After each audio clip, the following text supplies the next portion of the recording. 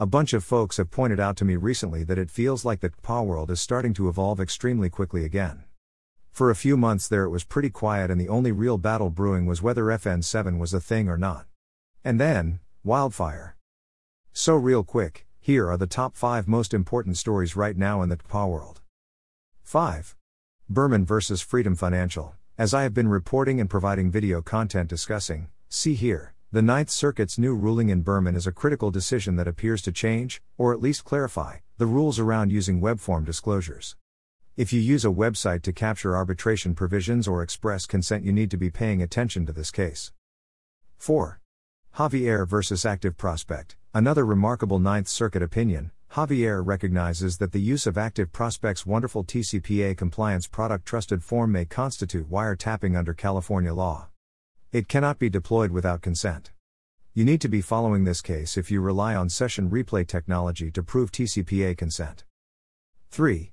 Ponzarella vs. Navient, the most unexpected development in ATDS jurisprudence since the omnibus.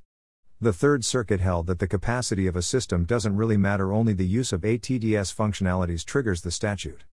But the real impact of the holding may be its remarkably broad interpretation of the equipment to be analyzed to determine whether an ATDS is in use to begin with. 2.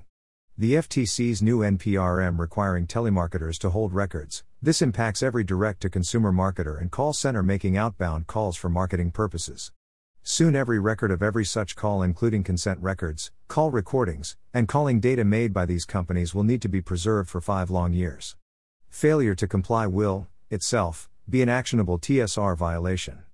Feels terribly overburdensome on small business and unconstitutional.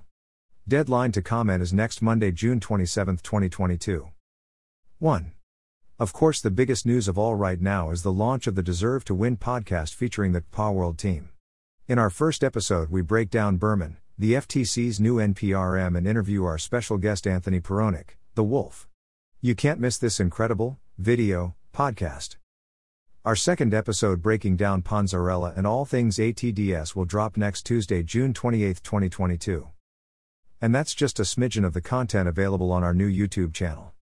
Be sure to follow and engage with us at any one of our numerous upcoming events.